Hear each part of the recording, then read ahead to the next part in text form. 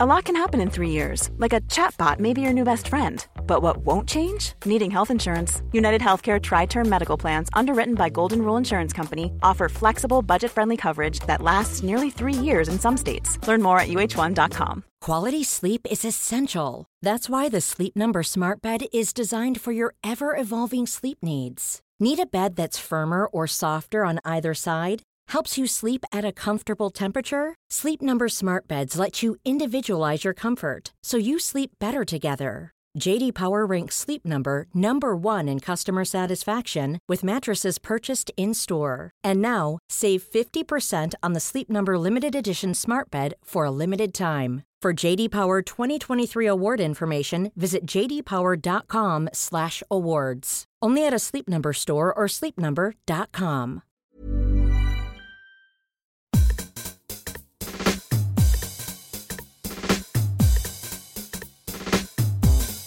This is Eat, Sleep, Work, Repeat, a weekly series of podcasts about happiness and work culture. Bonjour, mes amis. This is Bruce Daisley, Eat, Sleep, Work, Repeat. You can follow us on Twitter if you search for Eat, Sleep, Work, Repeat.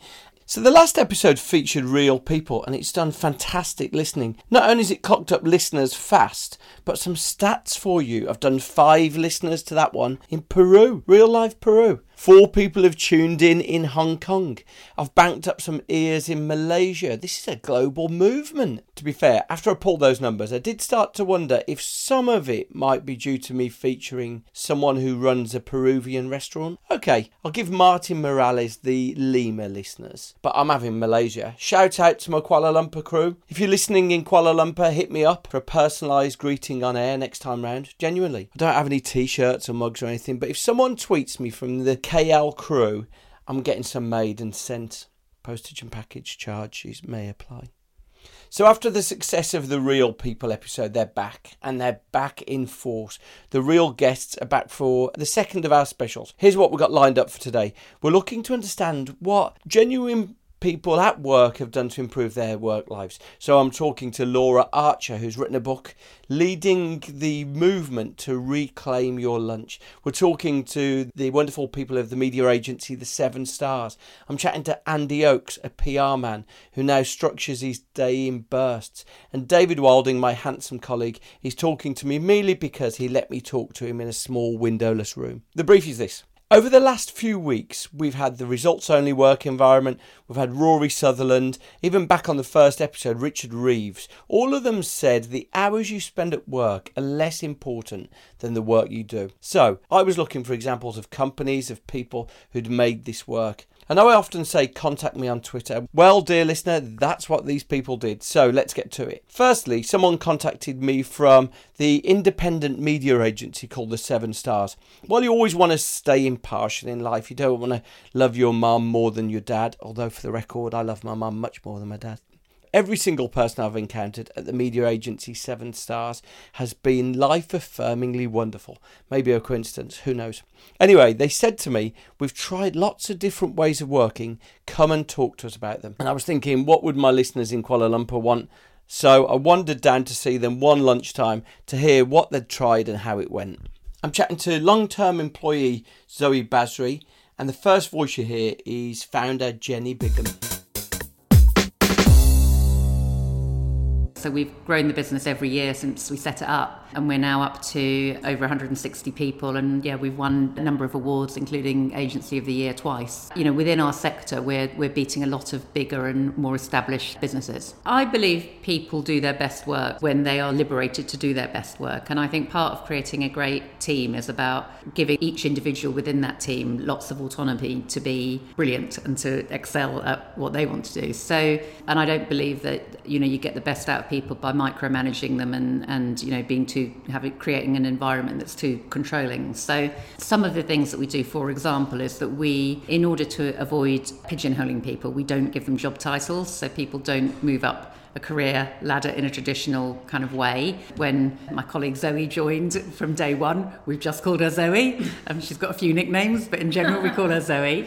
and she's progressed through a digital media route into client leadership, into coordinating all of the internal project teams for us. So she actually does a difficult job to describe now, but that's because we've just said, what she wants to do, we try and create the role around her. What we always say is our culture won't work for everybody. So because we do give people a lot of autonomy, that also with that comes a lot of responsibility. And for people who are very entrepreneurial and have high levels of initiative, I think it works really well. Other people really do prefer a more corporate structure with better guidelines, better restrictions around what they should and shouldn't be doing, and better direction and leadership. We set up a profit share scheme here after about 3 years. In fact, not long after we started to make a profit.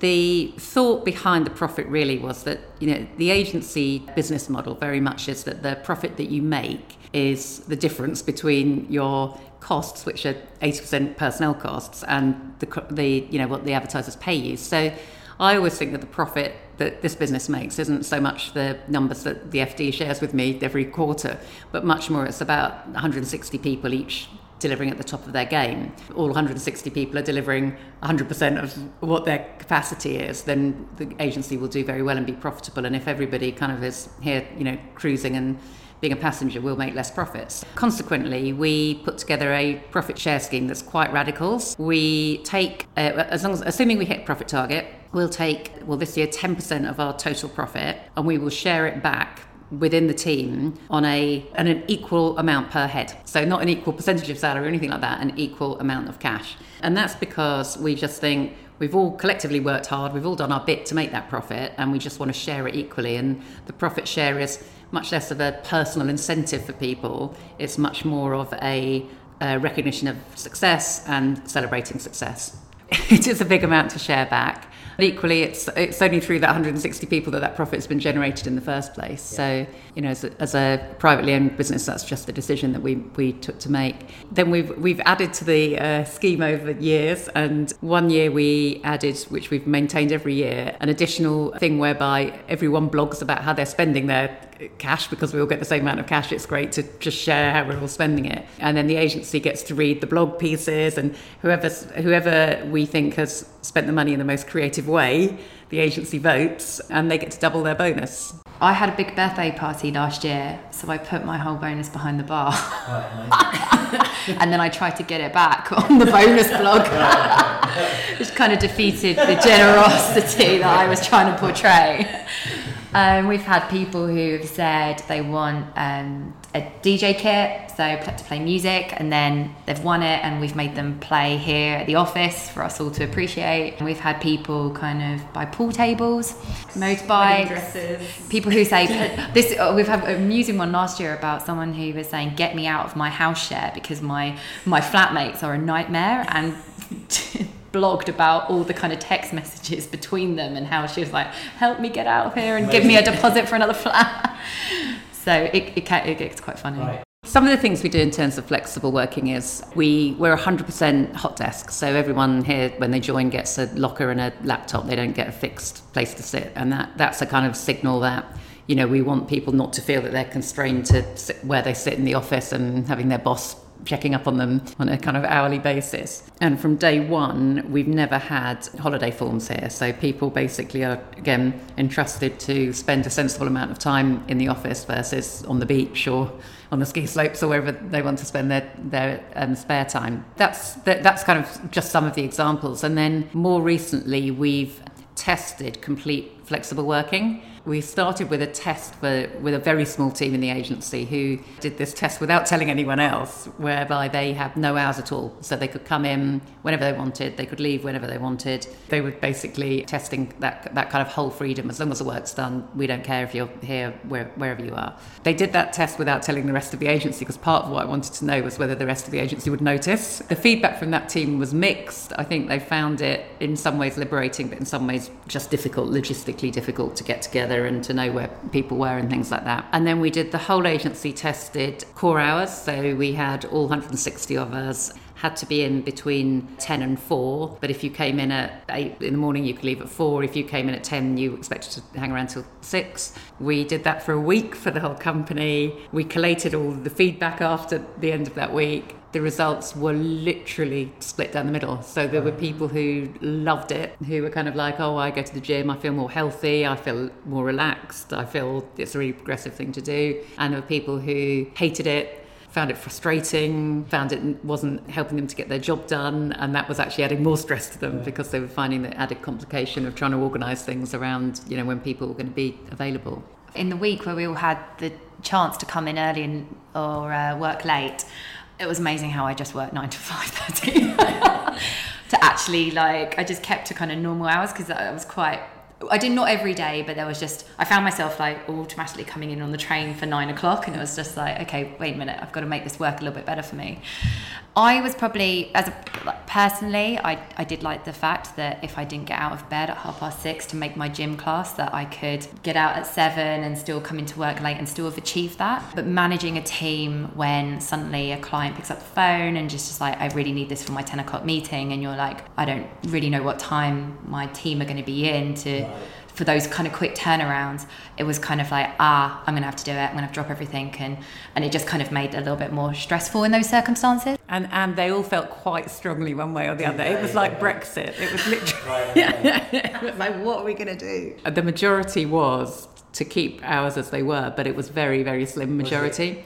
So what we did was we've compromised. So we do the core hour thing on a Friday. So we have flexible Fridays. Monday to Thursday, we're normal. Right, okay. Yeah. Okay, and how's that working out? Brilliantly.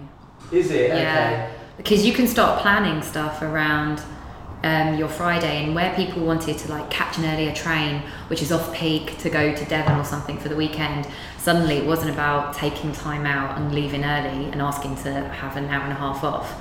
It was actually more about, you know, coming in early and doing work. And so people now, you know, very adult about it and manage their time on a Friday to maximise their weekend or their Fridays. I think it really varies depending on company size as well. So, you know, years ago, I think when Zoe first joined, there were probably 15 of us. And then it was really easy to set precedents around, we don't mind when your lunch is, we don't mind what time you come in, if you're a bit late, we know you've put the hours in and things like that. We just all knew that about each other.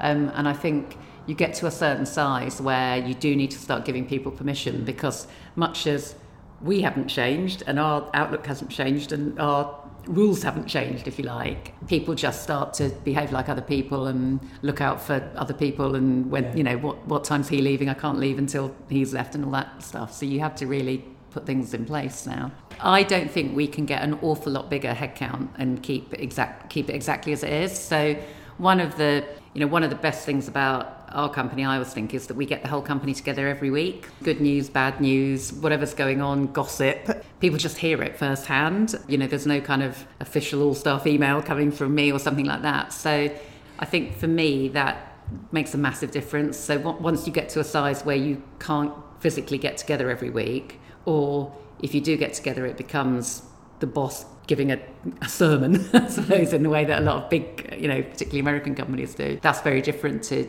the culture that we've got. Yeah, so I actually think we will be more successful long term by basically just starting again. So we've set up a second agency that will be slightly different to what we do, but effectively it's the same. And the main reason we had behind setting it up was we didn't want to grow so big that we lost the cultural things that we can do here. Genuinely, having worked at bigger companies, I know that we can move much more quickly. We can make decisions more quickly. Somebody has a crazy idea in the company meeting, we can implement it. And some of those ideas won't work, like complete flexibility and things like that. But we can test it, and if it works, then we'll implement it. And if it doesn't, then we won't. Well, it worked for half the people. That's the problem. It's really tricky. I don't know. I mean, we might have got used to it. Yeah, you're right, actually, because a week's probably not long enough to try it properly. Yeah. The best comment that we had back, negative comment we had back, that just made me laugh, was somebody who said, I can't stand it. I get in at 8 every morning anyway because I want to get my work done. I'm now getting in at 8 and I hear 2 hours of conversations about what was on telly last night, because you know, when you come in naturally, you chat to your colleagues, don't you? And he was obviously sitting around people coming in any time between 8 and 10 and listening to all of this chat about the TV last night and things like that. It's kind of like, normally you do that for 15 minutes and that's great, and then you get on with your work. And he was just so 2 hours worth of it was just too much. So then I asked a question that I think really touched a nerve. I asked, what was their policy about people wearing headphones? That is a great question. And the Henry, who has set up our second agency for us, he's banned them from day one. So it's in the job specs he sends out, is if you come into the office, you're here and you're engaged. If you want to go and have some quiet time, go and do it in Starbucks, but don't sit in the office in your headphones, because he just thinks it's a kind of countercultural thing to do. And but it is one of those things, because he's done it from day one, and that's very clear. Anyone joining, that's his rule. It's difficult to take it away from people. So if we suddenly said, I don't think we should have headphones, I think people would say that goes against the whole, it's up to the individual, you're here to do a job, as long as you do a great job, do it how you want. I do think sometimes you need to just plug in and focus on getting a deck together, or to just clear your inbox. And sometimes, you can't be distracted by what's on in the office, because it is quite an interactive office and it's great most of the times. But if you're up against a clock and you need to really focus, I am quite partial to putting in my earphones and it's literally, it could be like an hour every other day. It's not like all the time. The thing is as well, we are paid by our clients to come up with ideas and to, have points of view, and most of the things that our clients really appoint an agency to do are better done in teams and better done through conversations and chats, and that can be informal or formal or whatever. But you can't just sit there with a headphone on and plug through. It's not that kind of role. I don't know, you could do your admin with your headphones on, or you could write a presentation with your headphones on, but could you really come up with a great kind of creative concept? Could you really chat to a client? Could you really chat to other team members about what that client stands for, or get a good understanding for, I don't know, if Suzuki's launching a new car, everyone's opinion on that car helps form your opinion. So you need to chat about it. On our landline here, we don't have voicemail. So I always think if somebody wants to leave a message now, they'll drop you, a WhatsApp, or they'll drop you an email. If somebody takes the trouble to ring, then they want to speak to a human being, and they should be spoken to by a human being. So a lot of people, when they first join here, we encourage everyone to come up with ideas. So we have this kind of scheme, it's the idea of the week, and you can win a tenner if you come up with an idea. A lot of people, when they first join, their idea will be something like, oh yeah, we should have voicemail. Like, it's okay, it's not, I'm not that old that I don't know what voicemail is. We've just made a conscious decision not to have it. Well, I'm not going to lie, that broke my heart. It's like when a revolution goes wrong. It's like George Orwell's Animal Farm. Maybe the best way of reinventing work starts at the individual level. Now, I work at Twitter. I try not to mention that too much here. And by general consensus, the single best person in the London Twitter office is my colleague David Wilding. If you imagine David Tennant, but even better, that's David. David is the planning director of Twitter. He grabbed me one day to talk about the changes he's made to his own life and working routine. I thought I'd record it. We talk about the ideas that David heard Rory discuss in episode 13. David explains that his life is strongly impacted by a long commute. We moved out from London about 11 years ago. Basically, we had kids when I was quite young-ish. It was one of those things where my second kid was 6 months old, the first one was 2 years old. Classic thing. What do? Do you get a bigger house? Do you move out a bit? And the plan was always, we'll get a bigger house, we'll move slightly further out of London. We're going further and further down the Northern Line anyway. And we just sort of didn't ever really get into house hunting. I don't know how much of this detail is particularly interesting. But we then ended up looking out that sort of M25 area, classic stuff. Let's get a sensible commute. One day we went down to visit my sister who lived on the south coast. Beautiful sunny weekend, and actually we thought to ourselves, I reckon we could probably live here. There's probably a train, that kind of stuff. Not really thinking about it. Things escalated, we moved, and so essentially, my commute's now best part of 2 hours door to door. It's not too awful. You get a seat because it's the end of the line, and when it works, it works. But as a result of that, for 10, 11 years now, I've always been very conscious of having some element of work flexibility where possible, just because I think mentally to be on the train consistently every day is just not good for you psychologically, and you kind of see people being worn down by it. So I've always tried to try and work from home when I can, which in our industry is hard. It's very London based, so it's like once every fortnight, maybe every 2 or 3 weeks. Just try and stay off the train really, and that's the main motivation for doing it, is actually just not being on the train. But at the same time, you can then work in different ways, and you can focus on stuff, perhaps send less emails, and all the stuff you've been talking about on the series about being not disturbed and what have you. I guess that's been something I've always been very, very conscious of, right? I've got this commute. I've got to try and use it in a way that's useful and proactive. It's not a great commute in terms of Wi-Fi and stuff. You sort of have it some of the journey, you don't have it on some of the rest. So I've been trying to make work fit around that as best I can. You and I talked, and you said after the Rory episode, yes, you'd thought about how you were using your commute. Yes. So without being hugely geeky about trains if I can avoid it, but there's a train from where I live to London every 30 minutes. Some are faster than others. You work it out which ones are good, which ones aren't. And I heard Rory talking about the fact that he won't get a train into London at rush hour because it's busier, you can't get seats, you can't get your work done, so it's wasted time. And I had this sort of moment of realisation that I could completely see what he was saying, because actually if you get the first train in, I'm actually in the office by 8 o'clock, which is remarkably early, but you do it because you get a better quality of commute, there's people on the train, you need to get stuff done, you can get a table, you can sit and you can work. Nicer people? I don't talk to anyone. I think if you're going to commute, the worst mistake you can make is have commuter friends, because then you have to have a conversation with them. Yeah, someone told me he's got a WhatsApp group of the people on the train. I mean, I can't imagine anything worse. Genuinely my worst nightmare. And of course there's Twitter, so there's plenty of stuff to keep company. But no, I can't imagine anything worse. So yeah, 90-minute commute, and I'll send emails. I'll go on Twitter. I'll do Keynote, all that sort of stuff. Do work. But yeah, so I've always done the early one, but I've never really done the other one, which is come in at like 10, 10:30, and start your day at 8:30, 9, but start it on the train. And I never really had kind of mentally given myself permission to do that. And I think it's because you kind of think, well, you've got to be in the office, you've got to be working hard. And I kind of heard Rory do it, and I'll talk about it, and I thought, actually, you know what? It makes so much sense the way he talks about it, so I'll give it a go. So literally since that episode, which is 3-4 weeks ago, I think I heard it, it's a very simple, small thing, but I put in my diary, earlier train and later train on like consecutive days. According to what I need to do, meeting schedule, so when you see the kids, that kind of stuff. And it's been amazing, particularly the kind of later train one.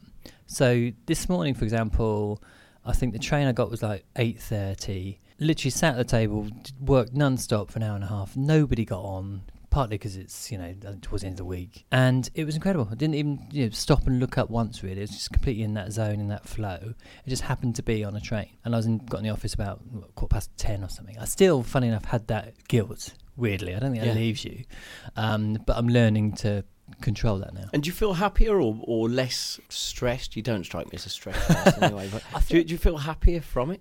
Yeah, I would say very simply yes, because I just feel more in control of when I can do my work. And the daft thing is no one's judging you, are they? But you're judging yourself. So I've sort of given myself permission not to care about that. But yeah, the sense that I can control my working week more and put stuff in, it's just simple stuff. Put stuff in your diary. People generally don't override it that much. So yeah, I'd say definitely yeah. The other thing I've been doing, Bruce, thanks for asking. So the other thing I've been doing is, again, based on what Rory was talking about, was the comparative advantage of being in the office, which I thought he framed it so well. That thing about the comparative advantage of being in the office is that you can have meetings, either scheduled ones or those sort of serendipitous ones where you just chat to people and move things on in a way that you can't over email. So I've been deliberately trying to do the thing whereby you turn your email off, or you do it in chunks throughout the day, and not using the office environment to do stuff you can do outside of the office. And I wouldn't say I can give lots of tangible examples of that working, but I know this week alone, last couple of weeks, 4 or 5 conversations that just wouldn't have happened if I'd been just not behaving like I had done before. And so that is consciously wandering the floor, chatting to people. Literally just wandering the floor, seeing who's working, and chatting to people and finding out what's on there, what they're up to, and where you can help and that kind of stuff. And it's a frustrating thing, because you can't go, it's made a 23% difference in productivity. It's none of that, but you can feel that sense of that working for you. And do you think these things could work at scale? Because like earlier on in this episode, I've had people like 7 Stars talking about how things didn't work out. They tried to change it didn't work out, largely because the naysayers in the group won over. So do you think what you're doing only works because you're controlling it yourself, or could it work if it was sort of happening across the whole of a company? It's a really good question, isn't it? And I've often thought about this myself. I'd love to be able to go, yes, it can definitely work at scale. I could see, though, the minute that this comes in at that sort of level, people might start to go, oh, that one's done, he's done 2 later trains in a row and I've done an early and a late, in the wrong culture. Yeah, you'd have to sort of lay down some ground rules, maybe. I'd love to see people give it a go. It's just the maturity, isn't it, and the trust to kind of say to people, we trust you, we want you to be happy, we want you to work in a way that works for you. You'd almost just have to call out, though, that unsaid thing of people sort of checking in on each other. I don't know how you do that. That's what the people who do the results only work environment, they say that they have a session called a sludge session, which is initially, they say, when you transition to free form working, there's so much toxicity in the casual things that people say, sort of looking over and people feeling like there's just a climate of disapproval if you come in at 11 o'clock. Yeah, all that half-day stuff, whatever. Yeah. And actually, I think you need to get rid of that, because actually the main disapproval I have for doing it was been with myself. It's that thing about you shouldn't really be getting in at this time, and I'm learning to get over that, and that's actually, I am now getting over that.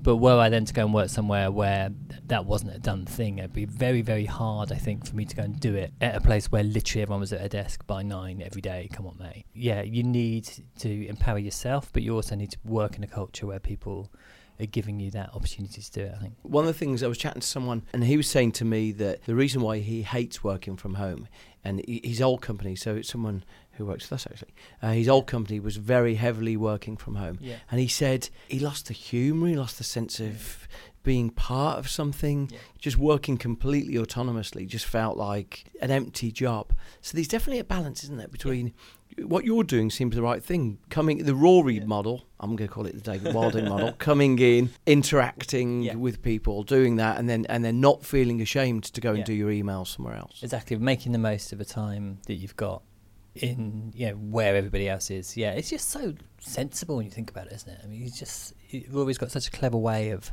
expressing something that makes logical sense, but nobody does. So I think if that was to happen at scale, we'd all be much better for it. I tend to find when I work at home, things just take longer to do because you haven't got the stimulus of stuff around. One conversation can kick things on. A 5-minute conversation can kick things on in a way that 2 hours of sitting and thinking about something your own can't. So you need to get a balance, don't you? To be fair, that wasn't the only thing that myself and David discussed. Here's another story he wanted to tell me. I've edited it from over 10 minutes to 6.5 seconds. Anecdotes for the Vine generation.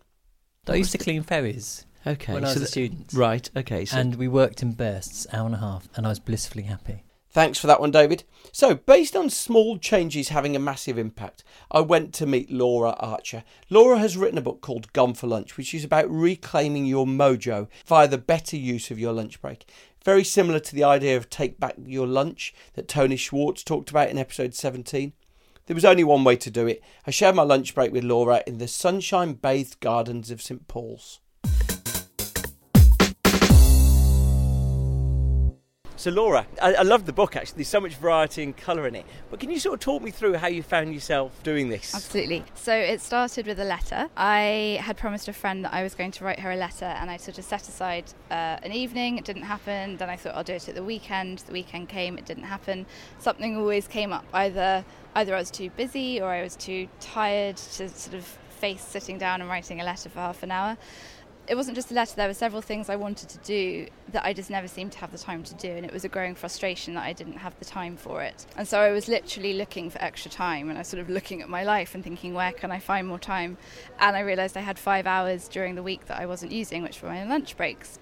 So I decided I'm going to go and write her this letter on a lunch break. I did it. I went to Pret, sat down, wrote the letter, and it felt really great, not just because I'd sort of achieved the job, but also because it had given me a break from work. It had given my mind a break from work. I'd sort of switched off completely. I wasn't thinking about anything linked to my emails or my inbox or anything like that. And I went back to work feeling sort of happier, more energetic, and just better about things. So I thought, okay, I'm going to try and do this more. I'm going to think of all the other things that I want to do, and I'm going to try and achieve those during my lunch breaks. So I sort of set out to take every single lunch break that I could, but I knew that I would need kind of instigation to do it, so I thought I would set myself a different thing for each week in order to keep going and not let myself get sort of complacent about it. So I started writing a list and thought I'd have about 12 things. Got past 40 and I thought, okay, I'll try and see if I can make one for every week of the year, and I managed to. So then I thought I'd start blogging about it because I couldn't find anything online really that was talking about it, but also when I typed in things to do on your lunch break, it would often just be like go and get a manicure, and I thought there was nothing that really encouraged people to use that time for themselves. So I thought I'll start it as a resource for other people to get ideas, also for them to see that it's doable. I wanted to prove that I had a full-time job and I was able to do all this, and also to kind of chart how realistic it was to expect to take a lunch break every day, which not so much. I probably manage about 2 or 3 a week, but that still makes a huge difference. In fact, even 1 a week makes a huge difference. And then the blog became a book, and now hopefully people will buy the book and be encouraged to do the same thing. I think the best thing about the book is the amount of stimulation in there, because exactly as you say, probably if you invited someone to think about, I had someone on a couple of weeks ago talking about take back your lunch, and if you invited most people to think about what to do in their lunch, they might say, right, go and eat my sandwich in the park, or they might say walk around, go around H&M, like, you know, they do really trivial things, whereas actually the book's got hundreds of examples, you know, it's full of examples. Do you want to talk me through how the book's laid out and what's included? Absolutely. So there's 4 sections to the book. There's 4 categories: active, sitting, inside and outside, so depending on what kind of lunch break you want, there's something for everyone. It also breaks it down into how much time you need for each activity. So some of them you only need 20 minutes once a week. Some of them you need sort of 45 minutes 5 times a week, but depending on how much time you have and what sort of thing you want to do, it kind of lays it out for you really clearly at the beginning, so you know when you start it you're not suddenly going to panic and have to run back to work. In terms of some of the ideas that are in there, there's everything from things that people probably already do, like go for a walk, treat yourself, then to sort of more exciting things like go to a lunchtime concert, go to a gallery, do some volunteering, give your lunch break up for someone else, go on a bike ride, a slightly more dangerous one. there's sort of everything. I'm trying to remember. Knit a scarf, so learn a new skill, like knitting a scarf. I learned how to play chess, which I never played before. Learned a language. Obviously you can't learn a whole language in 1 week, but you kind of get over the initial hurdle. So it's just using that time to sort of start something that maybe you've been wanting to do for a long time but never found the time to do it. The thing I was most intrigued by when you were talking about you had a 3-month project where you weren't able to take a lunch break. Yeah. And so you said that you found yourself withdrawing into the carbs, caffeine, alcohol, the thing that we all reach for when we're knackered. Yeah. So I think that was the most surprising point in this whole experience for me. I don't think I really noticed the positives of taking a lunch break other than the fact I really enjoyed it. And it was when the lunch break was then denied that I noticed how much of an effect it had on me. And I basically just crashed. Like my diet crashed, my mood crashed, my energy crashed, my attitude towards my job crashed. So I think, the main thing was that if I didn't leave my desk, I'd be so exhausted by the end of the day that I'd really crave a takeaway or a ready meal, something that's sort of easy and comfort foody and just not probably very good for you.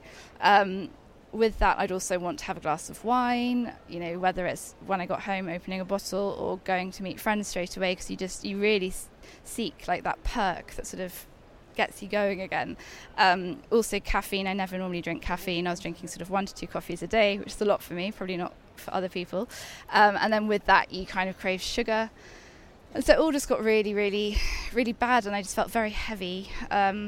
And then by the time it got to the weekend, I'd had such an unhealthy week in terms of energy and diet that all you want to do is have a really long lie-in on Saturday morning, and then you probably want to feel excited and energetic, so you get out and get drunk on Saturday night, and then you have another lie-in, and then you're exhausted by the end of the weekend and not ready for the week that's about to begin, and you know it's just going to be a whole other cycle of the same thing. Whereas when I was having the lunch breaks, or when I have my lunch breaks, you get a sort of second wind. You return to your desk sort of as fresh as you are in the morning, because you've given your mind a break, you've given your body a break. And so by the time you get to the weekends, you look back on your week and think, wow, this is the week that I sort of spent 3 days in art galleries and I saw all these exhibitions I wanted to see. And actually maybe it lets you relax a bit more at the weekends and sort of not not panic about things so much. And presumably it punctuates your time as well. If you can remember that you went to see that exhibition on Wednesday, then it helps you separate all the days from each other. Yeah, and I think and the weeks and the months. Like, I think the nicest thing is I look back on this year and I've done so much, and I couldn't tell you, if you asked me what I did 2 years ago, I'd just think, oh, work, and maybe I went on a couple of nice holidays, but I can't tell you much else about what I did. Whereas this year I can say, oh, that week I did concerts, that week I did walks, and that week I did running, and your year, it's sort of like you visualise it when you look back, and it's just dotted with colour and discovery and kind of creativity. So it changes. I don't know, it just makes you a lot less sort of panicked about the fact that you're not achieving things or you're not doing what you want to do. I think the best thing about the book as well is it's not just for people in London where there's a lot of things going on. These hundreds of suggestions of things to do wherever you are, right? Yeah. So it's non-location specific. So there's nothing in there that's particularly linked to London. It's actually got sort of sections that you can fill in yourself, so you can make it relevant to your area. There's only a few things in there that you probably definitely need to be in a city for. The majority of things you can be based anywhere, and if there is something, so for instance lunchtime concerts, it will say if you're not near a lunchtime concert, you can go online to these sites and they have live broadcasts, or you can listen to some music. So it hopefully caters to everyone regardless of where they are. And so the thing I'm always interested in on this podcast is happiness and sort of work culture. Two things there. Do you think you're happier as a result? And secondly, do you think your work's better? Do you think you're more productive? Yes, to both.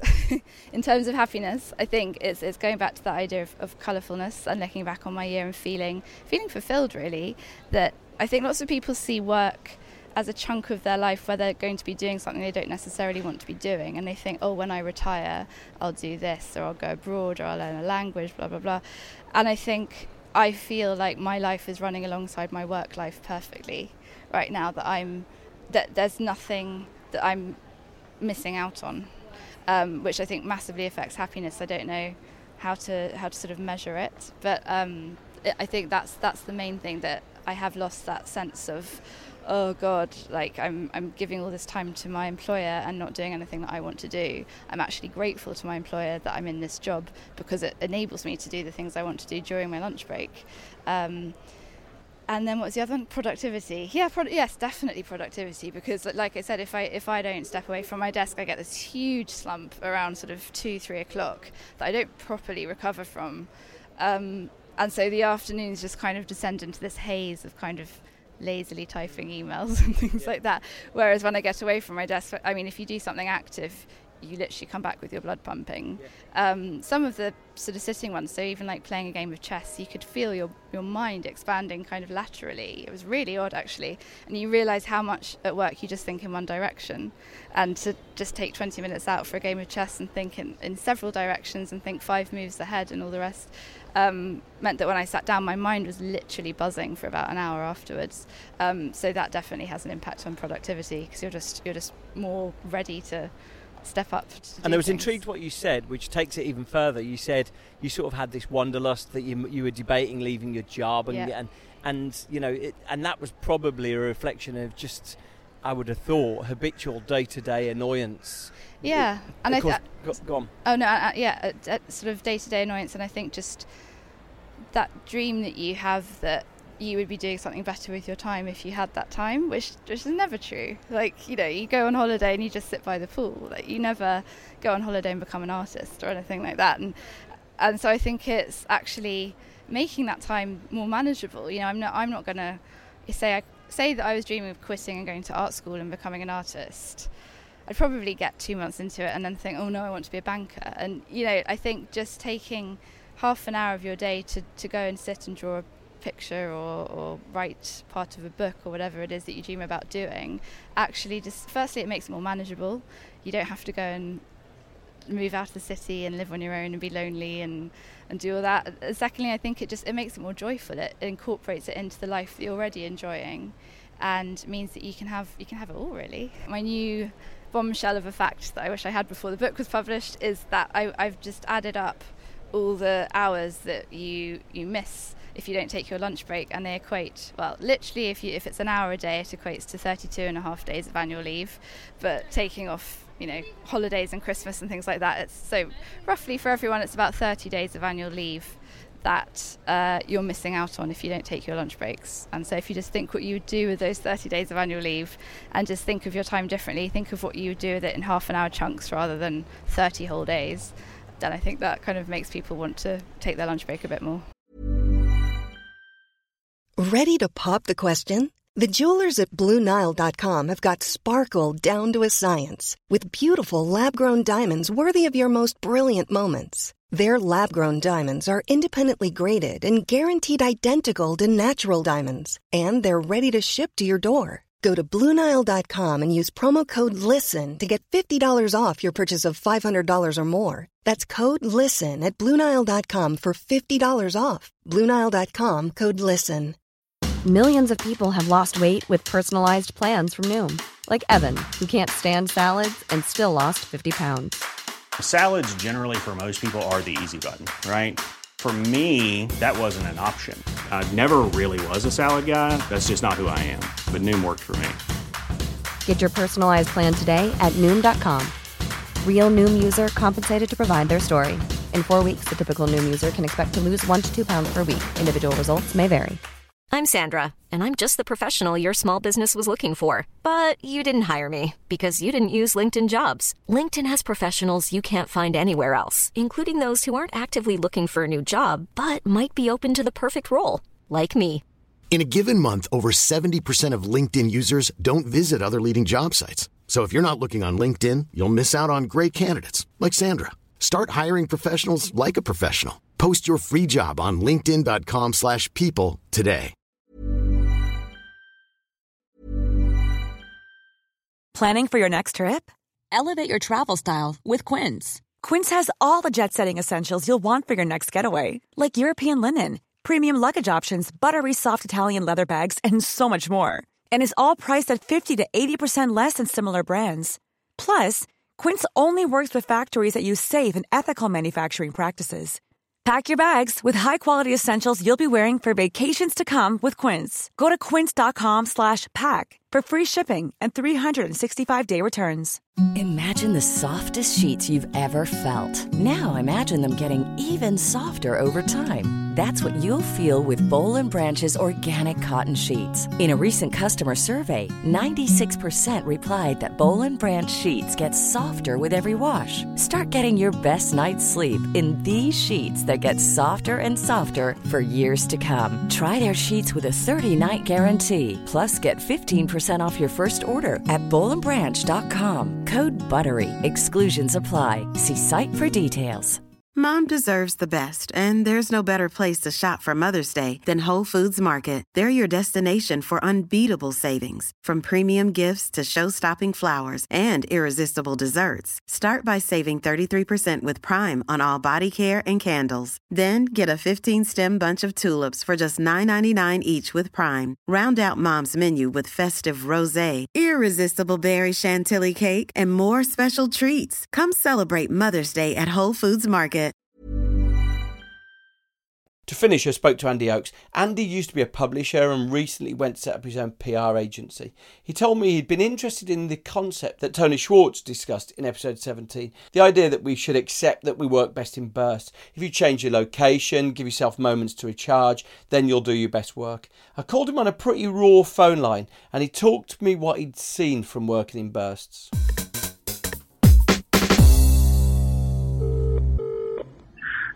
Bursting is brilliant because it allows you to reclaim focus. It means that you can have a real high energy session of work. You can be really focused on something. And then because of the nature, I've got several different clients, I can finish that burst, stop, change environment, change place, and then go and start another burst if you like. It's being quite conscious about it, saying, okay, I've done that now, that's a task finished. I'm going to do something different, but I need to be somewhere else to do it, just to sort of change mindset. And having been out of that environment now for 4 months, I'm really seeing the benefits of working like this. It's really freshened up my approach. The next time I do have that big, in that environment, I'm going to have to bring it along because I don't think I could go back to that way of working. And certainly when I'm talking to clients now, I'm advising them about how they can think about that, whether they feel that it's going to be better for their guys. I understand a lot of offices can't do that just for the physical constraints. But I know now that it's something that I will need to do to get the best out of me, and I'm very happy to pass that on to people. Because, there's an environment where people are frowned upon for getting up and moving around. We need people to understand that it's effective. What's effective for one person isn't for another. People need to change scenes. I couldn't go back to not doing it that way now. I think the sort of sitting at a desk for long and involved periods just fills me with terror. Thank you, Laura Archer, David Wilding, Jenny Bigham, Zoe Basri at the 7 Stars. Thanks to Andy Oakes. Really appreciate you listening. You can always go along to iTunes to subscribe. And while you're there at the Apple Podcast Store, you can leave a review. All reviews are gratefully received. Appreciate you listening. This is Bruce Daisley. See you next time.